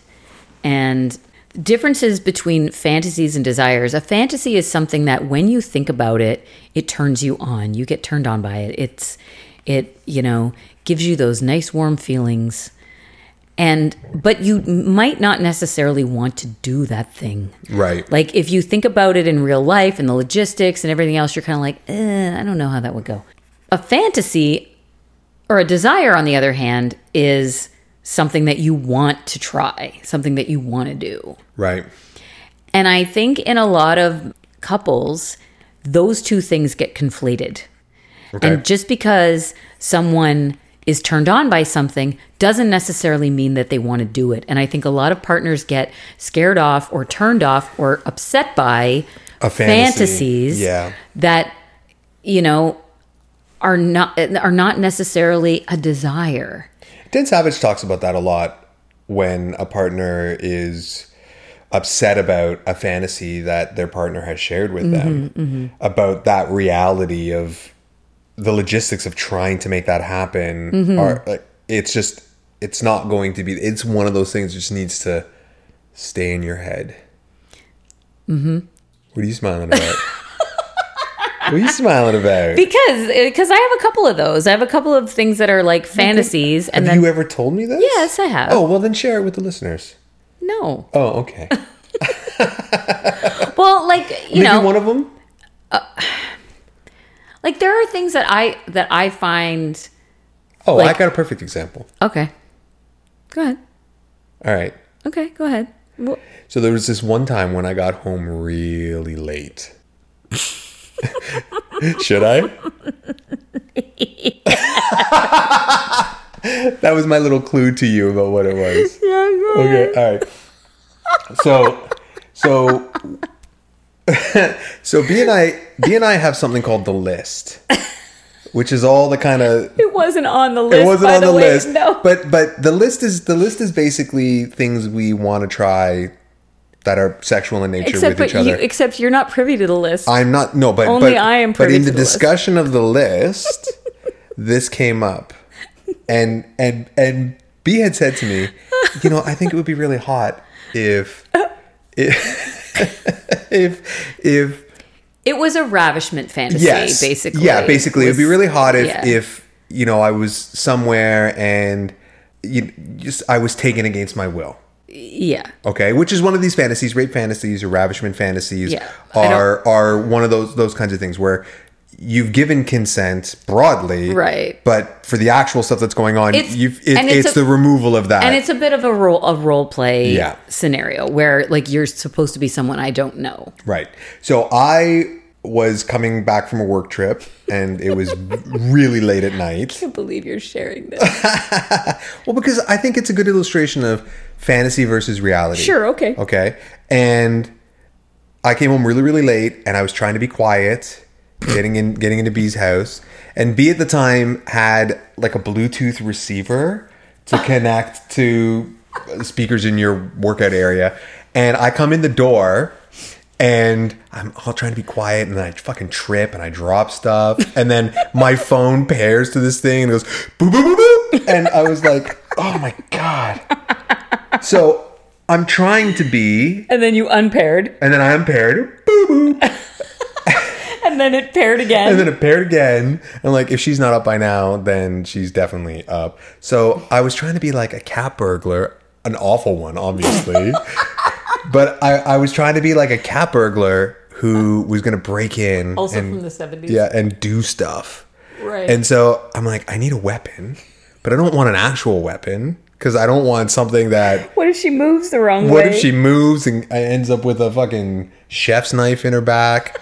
Oh my god. So I get my pretend weapon, Which was which was a whisk.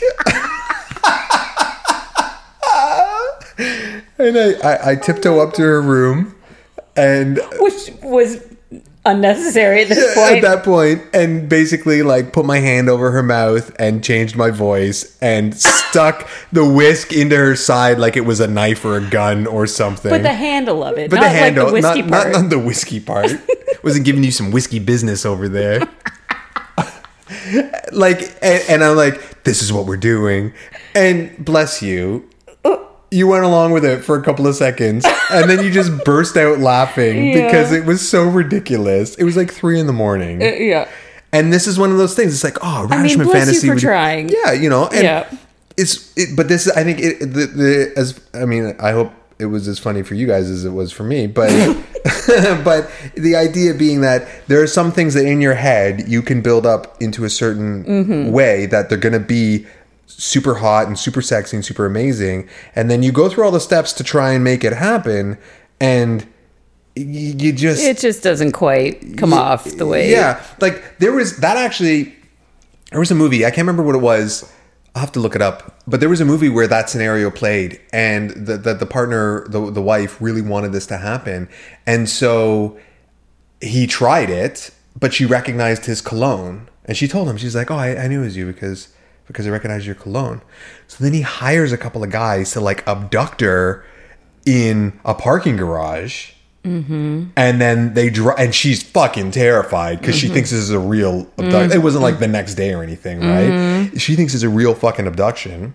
And they drive her to fucking some middle of nowhere where he is, and they like slide the van door open and like rip off the mask that they've put on her, and he's dressed in like a homeless guy's clothes so he doesn't smell like her, and his face is all dirty or whatever, and she is fucking terrified.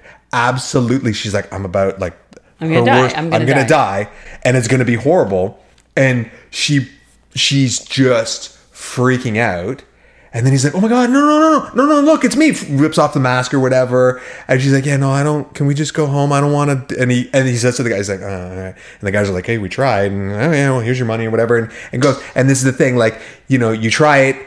Oh, well, you know, the whisk handle gave it away, or the noise or whatever. So then this guy goes to the extreme lengths to make it super realistic. And it's so realistic that she's like, oh my God, I'm going to fucking die. Thank you for not trying to make it more realistic. But this is the thing. On another occasion. And at the end of the day, that particular fantasy was best left in your head. Wow. What's the name of the movie? I gotta find it. Okay.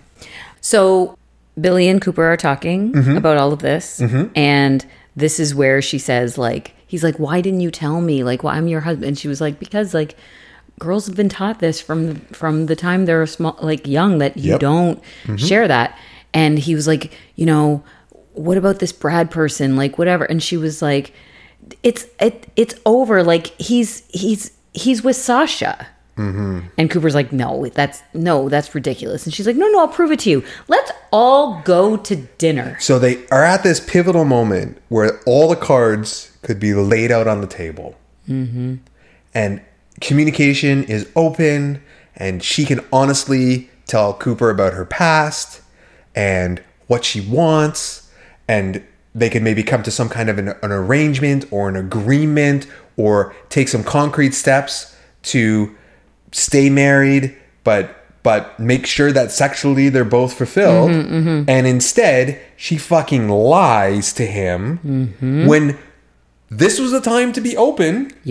And to tell the truth. And she to be lies. Honest, and she lies. She lies to try and make Cooper feel better. That there's no way I could do anything with Brad, even if I loved all the things that I did with him, because he's with Sasha. So I'll prove it to you. Let's all go out. Ugh. Bad idea. It is literally the worst idea because she thinks she can handle it. And what happens is, and as soon as they say, Sasha and Brad show up pretending to be like a couple, because they're both like, Sasha does it because she cares about Billy and is trying to help Billy out. Brad has made no such promise. No. And so he shows up and just starts fucking stirring shit. Oh yeah, like it's like, oh, it must be Dr. Billy by now, right? Oh no, I dropped out of my program. And I'm like, what? You love that. Why would you do that? Oh, and you used to be like this, and you used to be like that, and remember our Costa Rica trip? And you're just like, bro. Basically, the worst possible thing that could happen. Imagine the worst thing that could happen if you and your ex went out with your current partner. Yeah. That's basically what happened. Yeah. Yeah, if your ex is like still super good looking and successful and still has a giant dick and is still into you and is like, and reminds you of all the things that you've given up to, like it's the worst idea. And Sasha just sits there like, oh my God. And Cooper is livid. Yeah. And there's all these flashbacks to Costa Rica. And okay, there special mention to the garbage green screens that they used for these flashbacks. No. To the scene where he is eating chocolate sauce off of her ass. Oh, okay, food and sex don't go together. And licking chocolate sauce out of an ass crack. It's just bad manners. Like, think about that for a second. Never mind the sticky, sugary, yeasty infection that's coming from that, but chocolate sauce and bums. No, bro. What's going on there? Okay, here we're gonna have to invoke Uncle Dan again. Fuck first, Yeah. eat later, Yep, 100%. It's a great idea. and have your chocolate sauce on ice cream. It's fine. No, chocolate sauce is great. Not on an ass crack. Why do you need to lick chocolate sauce off of somebody? I mean, that is like like even as a visual when we were watching it was like, oh no. No. I mean, it wasn't quite Dr. Pimple Popper. Oh my God. If you guys have... We recently got a chance to watch broadcast cable for the first time in a long time. And TLC, I thought 90 Day was lowbrow enough. But turns out 90 Day is like the That's fucking their Shakespeare of TLC. Because they have all these crazy reality shows like Super Hoarders and, you know, the coupon shows and Giant Cheapskates and all that. And then they have this Dr. Pimple Popper. Yeah. And I'm just going to say 3 words. Actually, 2 words. Devil's Creamsicle. Okay? Yeah, I'm scarred. I'm scarred. Don't Google it. It's NSFW. I just want to say I was trying to sleep and Dante was watching it and I couldn't watch because gross. And I was trying to go to sleep and all I could hear was him going like this.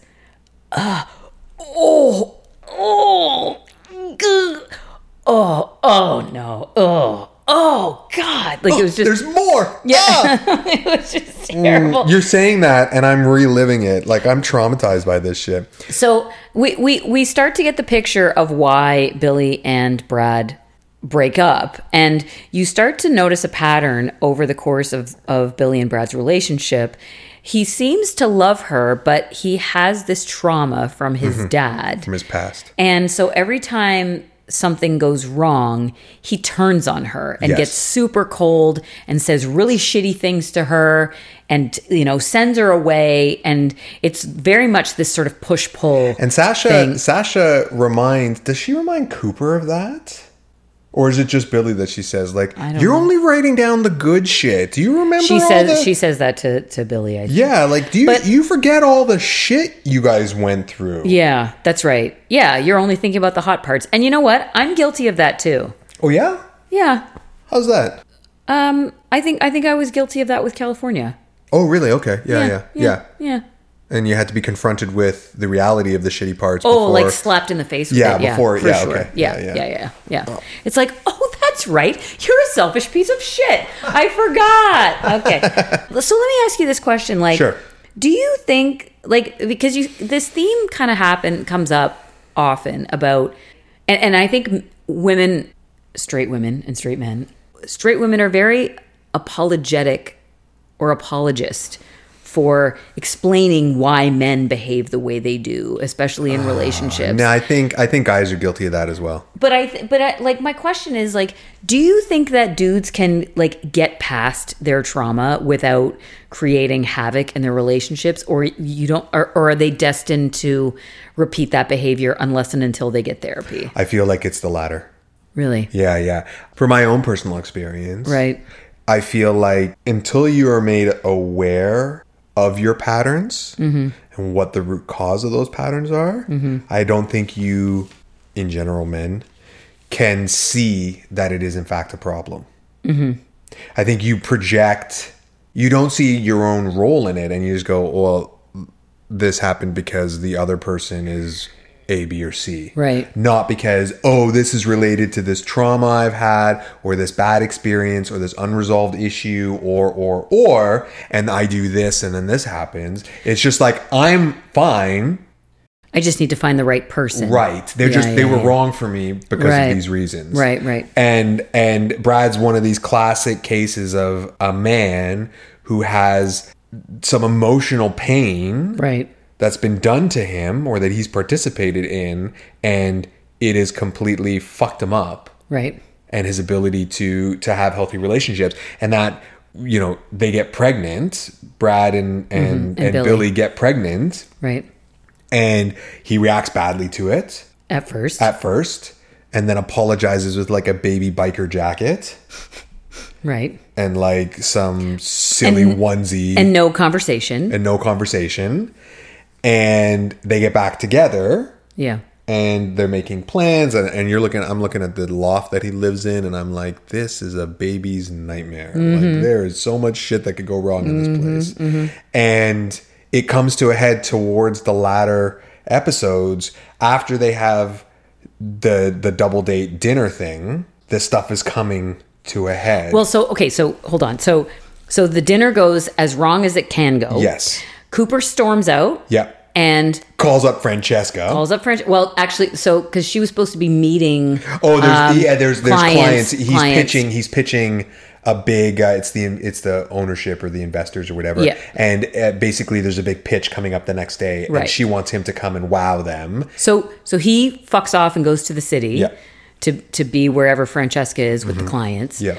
Brad offers to drive Billy home on his she's left sitting in front of the restaurant with no way home. Where did Sasha go? She left too. She just fucked off. Yeah, she fucked off. And so Billy's sitting there like a kid who doesn't have their shoes in front of like the restaurant. Yeah. And Brad rolls up on his motorcycle. Yeah. And so then he becomes very, very sweet after like being a complete fucking idiot at dinner. Of course he did. Yeah, but like he drives her home and he's like, no, but that's look at how shitty your husband is. I'm Brad. Me and my giant dick will look after you. Your husband left you in front of this restaurant. Did he care how you were going to get home? No. Me and my giant dick cared how you got home. Right. So get on my bike and let's go. So she does. And she does. And they go back to the house. Oh, yeah, she invites him in. He sees her sleeping children. He asks. Oh, he if asks. He asks if he can see her kids. And so she brings him into the house. And I'm like, no. Vampires cannot come into your house unless you invite them, Yeah. Billy. And so she shows him her kids. And it's basically... And he's like, they're beautiful. Yeah. And it's super sweet. Just like you are. Yeah. And yeah. So, and noted, Cooper doesn't come home that night. Did they kiss? No. He just went, your kids are beautiful, and then got on his bike and left? Yeah, Okay, all right. he leaves. Yeah. He leaves. And Cooper doesn't come home. Well, and you know how we find out? Robot Child goes, Mommy, where's Daddy? Robot child. And she's like, oh, he had to go to work early. Really early this morning. She's kind of like, where the fuck is he anyways? Yeah. And so, she goes to see him at work. Where it's like, she shows up knowing that today is the day that he's got his giant presentation and like this is going to make or break his career. And he's like, I can't talk right now. I can't. And she's like, I want to have this deep emotional conversation 5 minutes before your pitch. I can't talk right now. I'm doing investment banker shit. Yeah, right.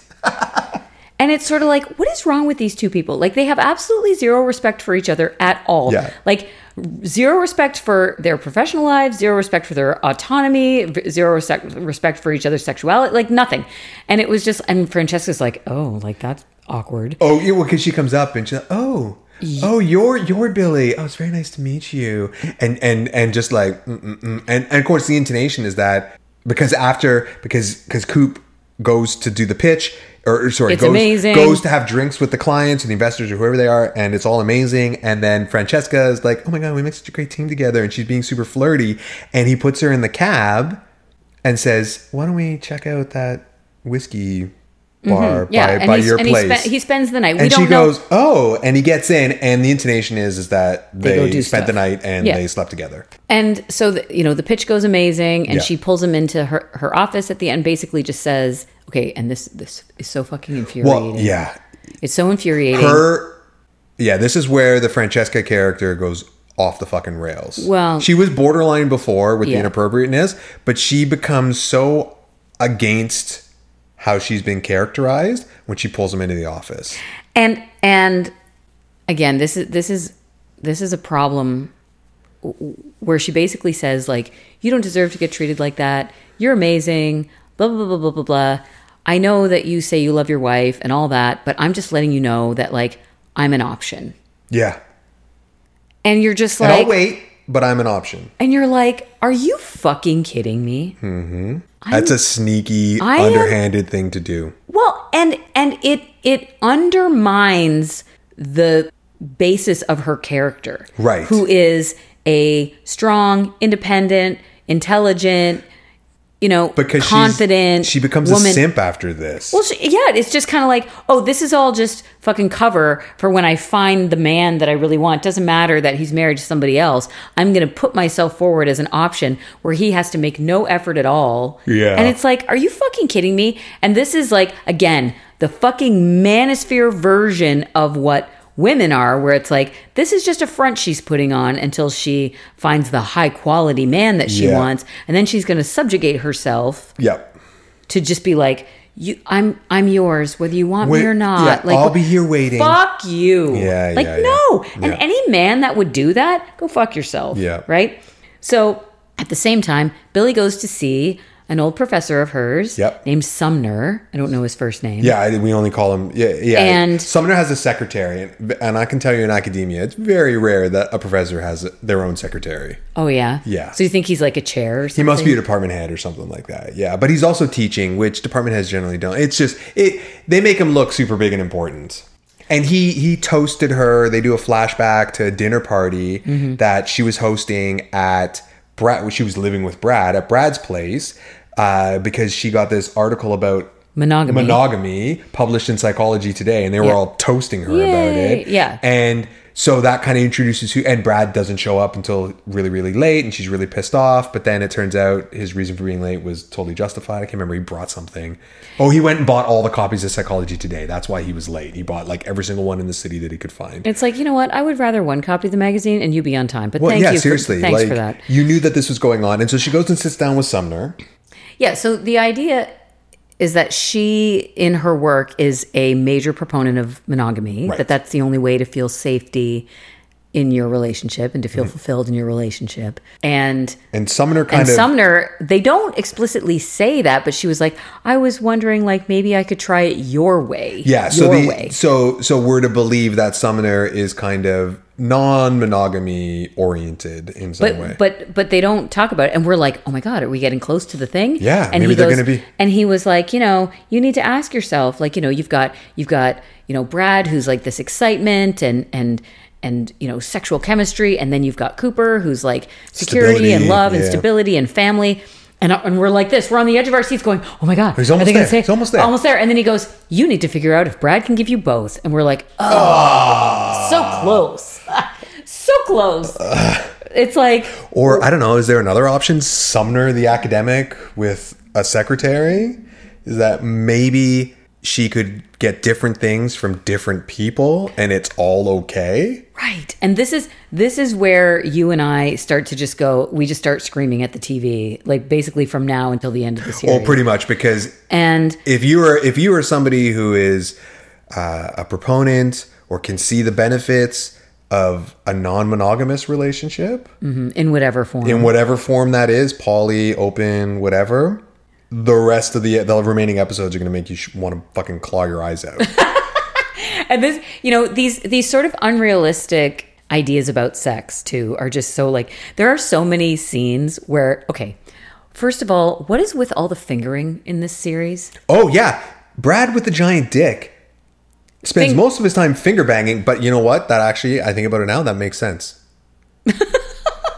Because if you're with a woman who likes that like thrusty sort of thing, no, he doesn't finger bang her. It's like come hither. Everywhere, was he G-spotting her? Everywhere. Okay, everywhere they never go. mind. I forget what I was saying then. And it was just like, okay, like, like under the table shit. Yeah, right? It's like, oh, your souffle is going to take 20 minutes. I guess I'll just finger you until that's ready. And it's like, oh my God, stop. Anyway, and these unrealistic, like, 4 pumps and they come together. 4 pumps up against a wall and they both come at the same time. Stop it. Stop. Like, this is supposed to be, these episodes are written by women. Well, I mean, way back in the beginning when the whole meet thing happens with Billy and Brad, Billy and Sasha are at a nightclub, and Sasha's up-and-coming rapper boyfriend, they kind of start making out in the back room, and then she gets all upset at him, and then he's like, well, you know what, I'm just gonna worship the queen right now, and then he goes down on her, and you're like, oh my God, like that. Well, she's sucking his dick. Well, yeah, but then, like, look, equality, right? And then, well, yeah. And that was how she ended up meeting Brad, because she was She like, didn't have I a guess ride I'm going home alone. Yeah. And Brad was sent to go drive her home so she wouldn't go home alone. But yeah, sorry, equality. No, unrealistic. Unrealistic, sorry, depictions yes. of sex where it's Right. like, okay, like, you know. So then she's like, okay, well, I need to figure this out. And she was like, you know, I love Cooper, and her and Cooper come back together, and she was like, listen, you know, I love you, and blah blah blah. And he was like, he starts talking about this. He starts using very like Christian language. Where it's Oh, like, the you know, the seasons. season of sacrifice. Yeah. It's the season of sacrifice. We'll get our mojo back. It'll happen. This is a season of sacrifice. Like Because we're of gonna, the kids. We're focusing on little children, and when Yeah. the children are bigger, then we'll focus on our relationship. And I thought, I was like, I've heard people use that languaging before, and Yeah. it's very sort of Christian. like really conservative Christian kind of Yes, very languaging. conservative Yeah. Christian language. Yeah. And so they decide, you know what, we're going to try and work on this and do some stuff. So then they invite their friends, Devin and Trina, over for a barbecue, nice family barbecue. The kids are running around, you know, everybody's talking. It seems like, okay, everything's starting to, and Yeah, it's a celebration for Cooper getting partner. oh, right. So then it's like, you know, how are things going with you guys? And it's like, you know what? Like we've decided like we're going to try and spice things up. Yeah, Billy and Trina are talking. They're like setting the table or something. Mm-hmm. And then, yeah. And she's asking like, what's going on with your ex? She's like, oh, that's over. Like, that's so over. And, you know, like Cooper and I are going to try and spice things up. And so Devin and Trina go, you know what? Get a babysitter. We're taking you guys out. We're taking you guys out. We're going to blow your minds. And we both called it. We're like, They're going to go to a sex party. they're going to it. Yeah, they're swingers. And they are. And But they are the monogamous worst nightmare of what It's a a cautionary sexually tale. open couple are. Predatory Okay. and opportunistic. Okay, so and yeah, just yeah. Oh my god. Guys, it's so bad. It's so bad. So So what happens? Let's set it up for the brave ones. So they take Billy and Cooper to a play party Yes, and it's in a mansion or something. in a giant mansion. Yeah. So it's a private party. It's No not a sex club. conversation, no like this is what we're going to do. Let's have a conversation about this. Not like, you know what we should do next weekend? We should just like now. No, like here we fuck go. the hot dogs. We're going to a sex party. Yep. They take Devin takes their coats and then so sets they- them loose in this place. So they walk in and they go, have fun. And they walk away and leave Billy and Cooper. And the panning of the camera across this sex party my God. is the most ridiculous thing. Like, first of all, everybody's standing around in their underwear, just like leaning against walls talking. Yeah, so like imagine you're at a party and people have drinks and they're talking to each other, except you're in your underwear. Right. And everybody else is in their underwear. Right. And everybody looks unnatural because they're standing around in their underwear. Yeah, it looks like their clothes have been photoshopped out. Pretty much. And you're just like, where are all the clothes? Right, yeah, there's no piles of clothes anywhere. Like, you know when you go to a party and like there's like a spare bedroom or something that they use to Yeah, throw they- all the coats on the yeah. bed? It's like that, except for everybody's clothes. Yeah. And shoes. No one's wearing shoes. Nobody's wearing shoes either. And then while this is happening, you know, while people are having drinks and talking to each other and being very, you know, normal, except for the fact that they're in their underwear, there's random sex happening. Which, okay, there's random sex at a sex club or a sex party, but also like put a towel down. But like the camera pans up and you can see like an overlook from the upper level down, and what's up there? A woman bent over the railing getting awkwardly fucked by somebody behind her. So they find their way to the kitchen. They're just kind of like in awe, and they're Yeah. walking around, and they're the only people with clothes on, so they look, you know, very awkward and out of place. It's newbie day at the sex party. Yeah, and the hostess is in the kitchen, and she's just lifting up a tray of Jell-O shots. Yeah, she's topless with the string of pearls. with the Jell-O shots, and she's like, "Oh, welcome. Holler if you need any lube." And she walks out. What a terrible host. Yeah, it's like, "Hi, I'm so and so." I'm so and so. Have you ever been to a play party before? Yeah. Oh no. You well, know here. you know let me why I introduce asked? you. You know why I asked? Because your clothes haven't been photoshopped off yet. And you look like a deer in headlights. And also, it's my house, and I should know who's in my house. Yeah, Just saying. and you know, here's how we run things at this particular play party. and you know the rules or whatever, and just anything. No, Anything. Would you like a Jello shot? Yeah. Because you know what goes great at play parties? So much alcohol that you can't consent to anything. Such a great idea. Such an awesome idea. Such a great idea. So basically, Cooper's like, let's do this thing. Like, this is what you like, right? Like, this is, and she was like, no, actually. And he starts to try to take her dress off, and she's like, stop it. And he's like, what? Like peeling it down or whatever. Like, now you're getting shy. Like, this is Oh my like, God. Such a cringe scene. Oh my it's God. so cringy. Oh God. So then they basically, like, they're He basically. gets super aggressive about it. He gets super aggressive. They're basically having a domestic in the middle of a sex party, and it's there's like, people like bro, fucking you're all the like way killing around the him. vibe. You're killing the vibe. Can you imagine if we're at a sex club and we're doing our thing and everybody around us is doing it, and then a couple just starts having a fucking domestic there? No. Be like, take that shit out of here, man. Yes, go outside. I'm inside my girlfriend. So then Trina shows up, Yes. and she was like, "Hey, what's going on, you guys? You know, What's hopping? what's hopping? What's popping?" What's popping? Sorry. And she was like, "You know what? I've been waiting to do this for a while." And you know what? There's a scene early on in the series where she's there and she's super. She looks like she's gonna eat Cooper for lunch. That's true. Yeah, when they're going out to do the Siri. the party pop, the pool hopping. Yeah. Yeah. Yeah, she's the babysitter. Yeah, And she's like, and she like looks- puts her yeah. hand on Cooper's chest, and she's like, "You guys go have fun." And I'm like, okay, I have neighbors. None of them would I interact like that with No, them they're so if they're inappropriate. babysitting my kids. Like it seemed super inappropriate at the time, and it makes perfect sense because in this scene, she comes up. And she How you basically, guys doing? yeah, and she says she drops to her knees and wants to give Cooper a blowjob. And Billy's kind of like, no, I don't like- I don't think I. And he goes, and he looks down at Trina and goes, "Do it, Suck it. do it, Yeah. do it," Yeah. like fucking Emperor Palpatine. Yeah.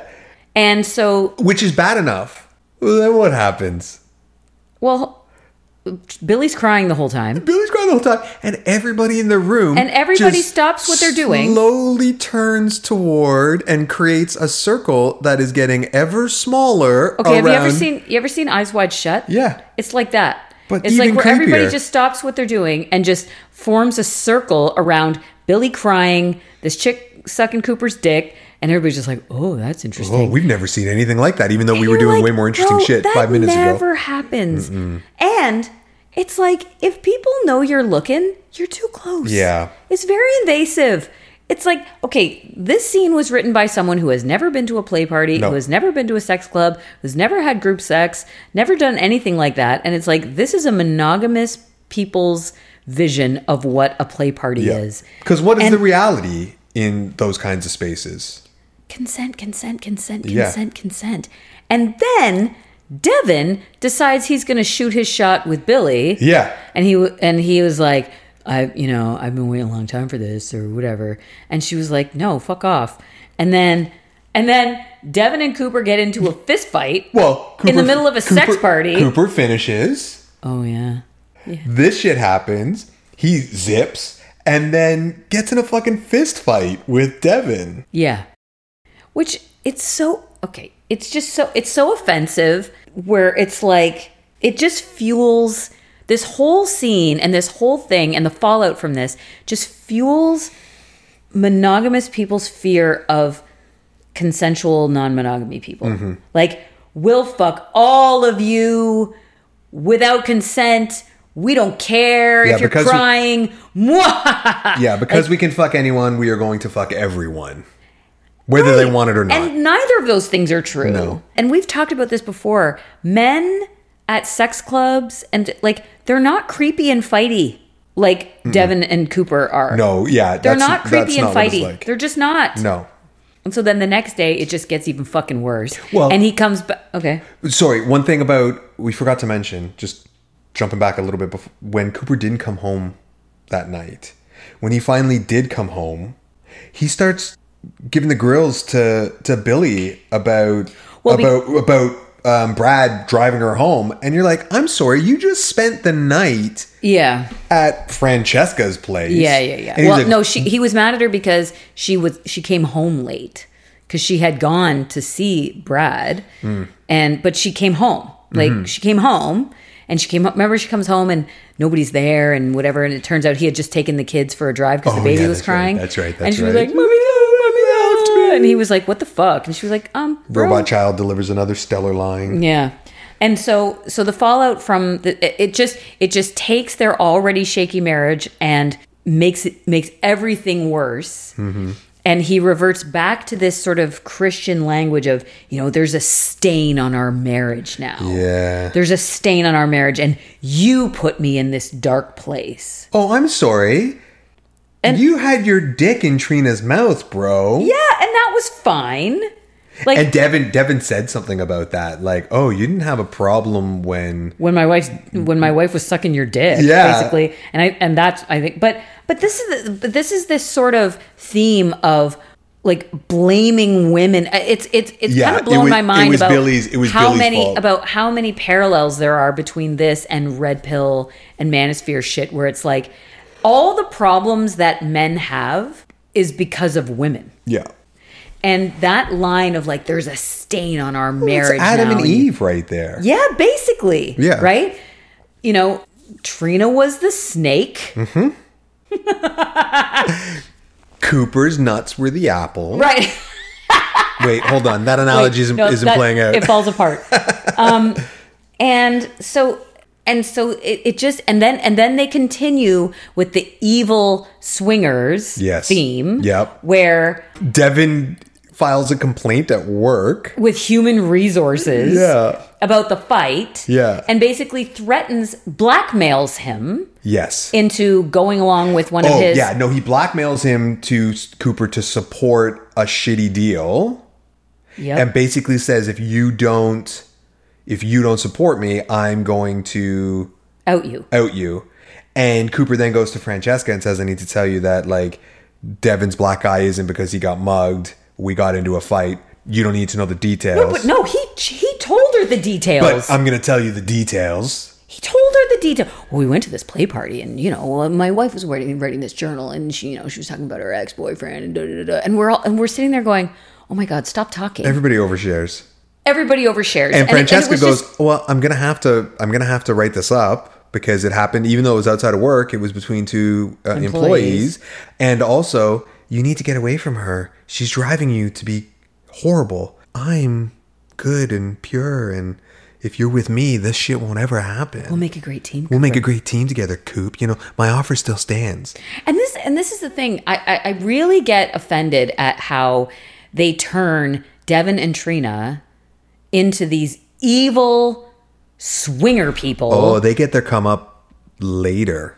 Well, and then there's fallout at school because Trina tells all the other mommies from school that it was actually Billy who made Trina go to the play party and did all kinds of horrible things. And now nobody will let their kids play with their robot child kid. Child has no more friends. They won't eat his crepes from the international fair. Yeah. It's just and it's basically telling couples that are struggling with all of this, don't try consensual non-monogamy. Also, don't try non-consensual non-monogamy. Actually, they are saying that, but don't try consensual non-monogamy. Don't open up your relationship because it's going to ruin your life, and not just your sex life, not just your marriage, your job, your school, your children's your social life. It's just everything. a complete You're going to lose all your friends. It's just going to scorch your entire existence. And it's just so laughable to me, where you just go, wow. Well, and why don't you relax? And so Billy decides that they're going to get past this. Mm-hmm. She talks to Cooper, and they're going to bury the hatchet. Yep. And forget all that shit ever happened. Yep. Stuff it all the way down in the memory hole. Yep. And we're going to start over. We're going to start fresh. Fucking monogamy. Monogamy for the win. Yeah. And Trina comes up to her and is like, "Oh, thanks, man. Devin's so inspired by you guys that we're not doing that shit anymore. So I guess it's one dick for the rest of my life." Yeah, she's like, awesome. no more fun for me. Thanks. Thanks for ruining my... Taking a swig of a 2-liter bottle of wine while she's saying it. Like, What did you say? Chardonnay for days? Chardonnay for days, yeah. Yeah. And it's like, you're like, wow, this is the lesson. Oh, but wait, there's more. Just when you thought that, we were going to turn that Christian corner and, we're going to go back to the sanctity of the marriage. And monogamy for the And win. monogamy for the win. What happens? Billy can't do it. Cooper tries to call Billy, can't get her. Yeah. So he calls up his tracker app. Yeah. And Sees where she is. she's running, apparently all the way from Connecticut Yeah, to Brad. to Brad's house. Yeah. And she comes to his house and he opens the door and she says, this doesn't change anything. I love my husband. I love my husband. I'm not going to leave him, but I need you to fuck me. And Brad's like, yeah. Okay. Oh, I can do that. Don't make him South African. Don't ruin South don't African. ruin it for me. You're going to have to change your Siri My favorite voice. accent. So of course Brad's like, I can do this. And Sex without commitment? Sure. and set up for season 2. Yeah, and basically that's it. And giant fucking facepalm. Yeah. So we waited 8 episodes. We went through 8 episodes. That's 8 hours of our life. Just for them. Yeah. Just for her to cheat on her husband. Pretty much. To fantasize about all the sex she was having before her husband, Yeah. to then almost cheat on her husband, to pretty almost much opening their relationship. Yeah. To just big fat cheating on just her going husband. to non-consensual non-monogamy. Right. Never mind the fact that he installed a fucking sneaky ass tracker app on her phone. Yeah. I know you're shaking your head. I'm shaking my head. Yeah, Sorry. you can't see that. This is not a video podcast. You can't No, see me shaking my head. it's not. I'm shaking my head like this is fucking ridiculous. And it's so... Are we going to watch the second season? I don't know. I mean, we kind of... I don't know if we'll do another show on it, but we... No, we won't do another show on it. But I'm just like, and where does this go? I know, where does it from go? here? That's exactly what I was where thinking. does it go? How does Is this it end? just 8 more episodes of fucking getting so close and then missing the mark? And again, They must have had somebody... the traditional narrative. I obviously, for as much time as we've been doing monogamish, some sort of openness to our relationship and all of the experiences that you and I have had and some experiences before we met, I've had my suspicions about monogamy for everybody across the board for a really long time. Right. And I was really, really hopeful at so many points in this program that it was going to open a discussion. Like they would suck you in with all this trashy stuff and the gratuitous nudity and all of that. And Yeah. then they would educate you along the way. Yes. Right. Come for Billy's nipples, stay And for... Brad's dick. And stay for a new way to look at stuff. Right. And it was so disappointing, the red pill philosophy that's infused into this, the Christian fundamentalism that is infused into this, the sex shaming, the traditional narrative that is, complete with the cheating. Right. Because cheating is very much a part of the traditional narrative. Yep. As much as people don't want to discuss that and don't want to accept that, that is the truth. Yeah. Because when there are no other options. yeah, That's you've got what's gonna Mad happen. Men. You've got Mad Men. Yeah, pretty much. And I think that's what disappointed me the most is that you had this opportunity in this broad audience, and I realize it's a book adaptation, so whatever. But I'm just so tired of, like, it reminds me of the disappointment when we were looking at No I in Threesome. Right.